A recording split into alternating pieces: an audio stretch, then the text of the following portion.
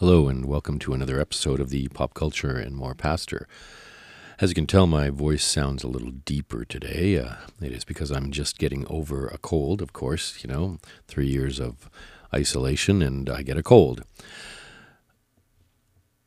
I will admit that I've taken an unintentional sabbatical from my podcast, and part of that was due to the fact that it has been extremely busy at work.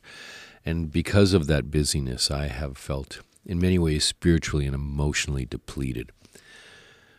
But I realize that this podcast that I do, and I hope by doing this, people will get something from these podcasts, and it might help them in their lives. But I've also realized that it helps me. It helps me to process all that's happening in the world and all that's happening in my life. And so I realize that this is also beneficial to myself. And so it is something that I must prioritize as part of my own spiritual well-being in the world. And I really need that right now. I'm struggling after the events of this past weekend in Colorado Springs at Club Q. I'm struggling with the violence and hatred and anger that is being directed at a marginalized community, the LGBTQ community, and in some ways I'm stammering for words because I don't know what to do. And so in looking at this next podcast, I thought that I would do a podcast on something that might help myself process a little bit of what's happened and what I need to do and where I need to go. And I hope that you get something out of this. And it's again one of those midweek devotions, but it's from October, and I find it kind of interesting that this is something that I did a month ago and yet speaks so deeply to myself today, and I hope it speaks to you. It's based on Isaiah. It's the first scripture I used, Isaiah 65, beginning at verse 17. For I am about to create a new heaven and a new earth. The former things shall not be remembered or come to mind. Be glad and rejoice forever in what I am creating, for I am about to create Jerusalem as a joy for its people, as a delight. I will rejoice in Jerusalem and delight in my people. No more shall the sound of weeping be heard in it, or the cry of distress. And then I paired that with reading one verse from the Gospel of Matthew, chapter 4, verse 17. For that time Jesus began to proclaim, "Repent, for the kingdom of heaven has come near."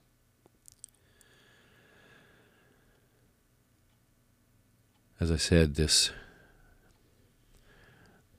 reflection and this devotion spoke to me a month ago, but it also speaks to me about what is happening in the world right now, and the violence and the challenges and the hatred that this world seems so full of.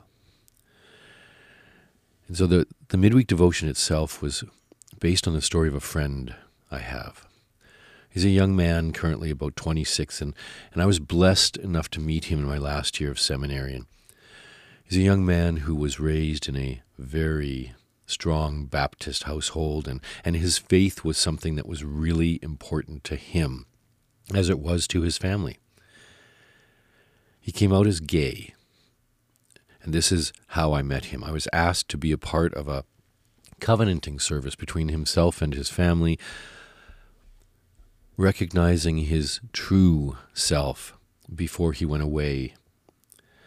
Well, his parents embraced him and that whole covenanting service. They embraced who he was, because for them that was God's love in action. Well, throughout the course of the last number of years, he's become reacquainted with a good friend from his younger days, and they fell in love as they were already friends. And they got married this past summer. And both of their families embraced this couple as one big family based in God's love. My friend's mother, very strong Baptist woman, became an advocate, a strong advocate for the LGBT community in the rural area of the country where they lived, working with many others and giving love to those many who have felt that they never belonged. Well, my young friend is now sick, and he has just made the decision to end treatment and is now in palliative care. His husband and his family have supported him in this journey, and they're looking to God for strength and comfort. But they're also now working and advocating and supporting the healthcare system for those who are in need and struggle to access what they need to be healthy. This family is living the kingdom of God right now. We often talk about the kingdom of God in our faith. We use kingdom language quite often. But I often wonder if we have the right idea about what truly this kingdom of God is about.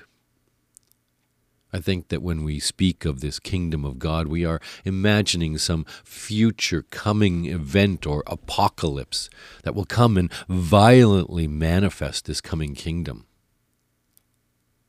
I think that many times when we look at the Bible and we look at the book of Revelation and we assume that this upheaval that is written of in this book or in these books is what must happen for the kingdom of God, for God's kingdom to be manifest in this world. So many times I think that we just sit and wait. We see what's happening in the world and we look for signs for the coming end. And we wait. In reality, I believe that many of us think that this coming kingdom will only be brought about by God's action in the world. And so for many, many, many people, their faith is a faith of waiting. We wait for the coming of Christ. We wait for the coming of God's kingdom. We just wait. But isn't faith supposed to be something that we do? We hear in 2 James, "What good is it, my siblings, if someone claims to have faith but does not have works? Surely that faith cannot save, can it?" What is our faith if we don't do anything with it? Is not our faith more than just something that we believe? Is not our faith more than just sitting in a pew, in a chair, in a church on a Sunday morning? I think that to truly live out our faith, it needs to be something that we do. So quite often, I think that we have these diametrically opposed ideas about our faith. On one side is this idea that we are called to wait for the coming kingdom of God.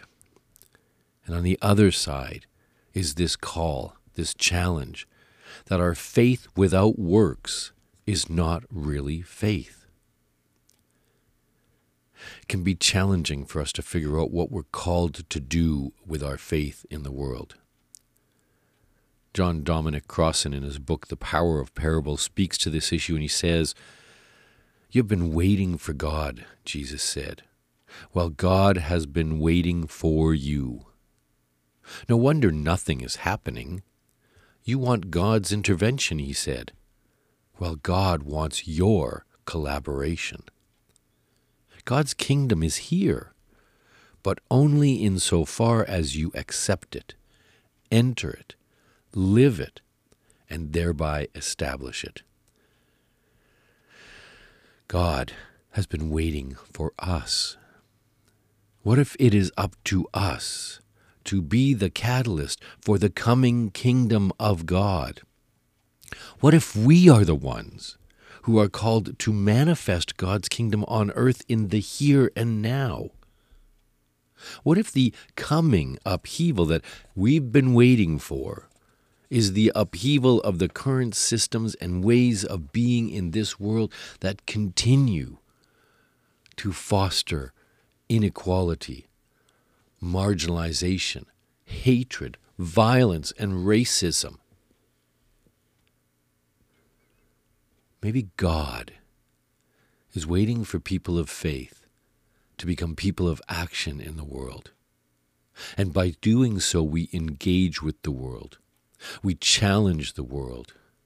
And we change the world so that the kingdom of God can truly come for all persons.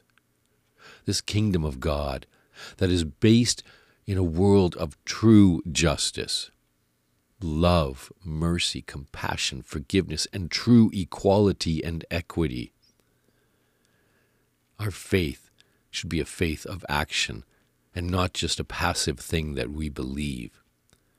Our faith should be that which enlivens us to go into the world and to call out those places where hatred, violence, and inequality continue to exist. Our faith is more than sending thoughts and prayers to be with the families of those who have faced violence, the families of those who are struggling now with the senseless deaths of their loved ones. It is about the action to change the world, the actions that we are called to make a difference, that we are challenged to be the difference in the world. If we truly believe that we are Christians, then we must stand up for what Christ stood for: love, mercy, compassion, forgiveness, equality. I believe that we are called to action. And in that action, we are called to change the world for the better, not just for ourselves, but for everyone.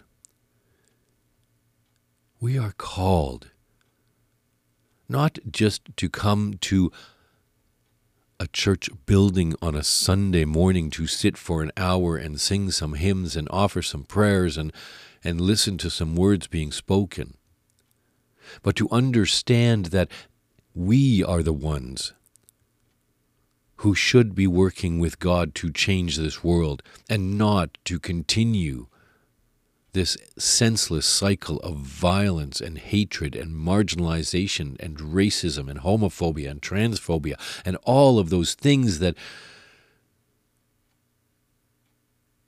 have put so many people in positions where they feel so much less than. We are challenged to truly be Christ in the world. And that is what being a Christian is about. It is about embodying the love of Christ as my friend's family did as they embraced him for who he fully was. They embraced his husband. And now they work towards the inclusion of that community in their community. And they work for the changing, the revamping of a healthcare system that so often is based on inequalities. Our call is to move from our places of worship, to move out into the world, to go beyond the walls, to move beyond our comfort zones, to be the change that the world needs right now. In the face of the violence and the hatred and the marginalization that this world is so based on, we need to be people of action. And only in that way will the kingdom of God actually come. Let us pray. God of the coming kingdom, open our eyes that we might see our part in manifesting that coming kingdom. Let us hear your call to come. but not just come, but to come and bring about your world today. Give us the wisdom to see those places in this world where violence and marginalization, hatred, racism, and injustice flourish. And give us the courage to challenge those in power to change this world so that all might flourish. We ask this in the name of the one who came to challenge power, your Son, Jesus. Amen. So the piece of music I picked to go along with this, I might have used previously in my podcast, but it's one of my favorite hymns, and it's Be Thou My Vision. And the version I'm going to use is called the Irish Blessing, and it is over 300 churches from the island of Ireland sing this, and at the end is an Irish blessing. And so I'm actually going to play through to the very end, right through to the Irish blessing, because I think it's important, asking for God's blessing as we seriously consider our call to move forward in this world. And so let us sit together for a moment as we listen to this beautiful version of Be Thou My Vision.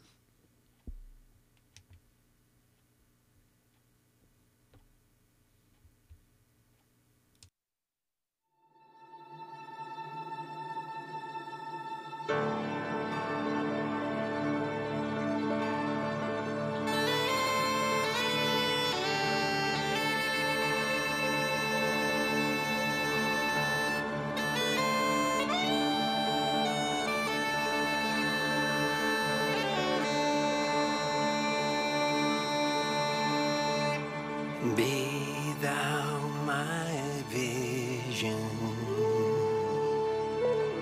O Lord of my heart. Not be all ends to me, save that thou art.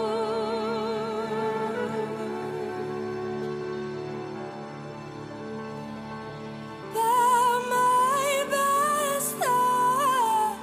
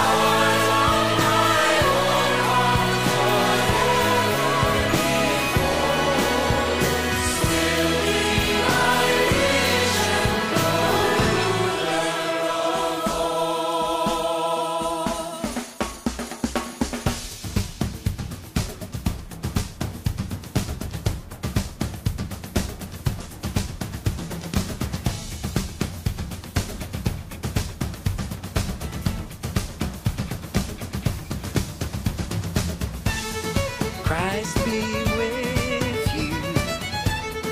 Christ within you. Christ behind you. Christ before you. Christ beside you. Christ to win you. Christ to comfort and restore you. Christ beneath you. Christ above you. Christ in quiet. Christ in danger.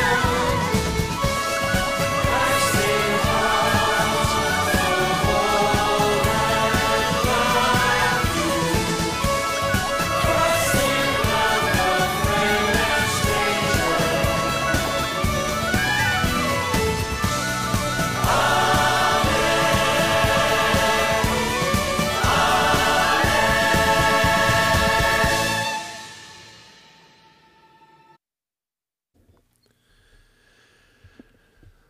That was Be Thou My Vision, brought to us by members of over 300 churches from the island of Ireland, followed with an Irish blessing. That piece of music never fails to move me. And in the midst of my heart breaking for the senseless violence that is so prevalent in this world, my vision of a kingdom of God here on earth, a kingdom of peace and justice and mercy and love and compassion, is what I continue to hold on to. It is what I continue to hope for, and is what challenges me to continue to speak words of challenge, speak words against the violence and hatred that is found in so many places. And I challenge you to hold on to that vision of a new way of being, and let us be the change that brings that about. I want to thank you for being with me today. And I invite you, if you'd like to reach out, please do. You can contact me via email at popculturerev@gmail.com. That's popculturerev@gmail.com. Thank you once again. And until next time, stay safe and stay healthy.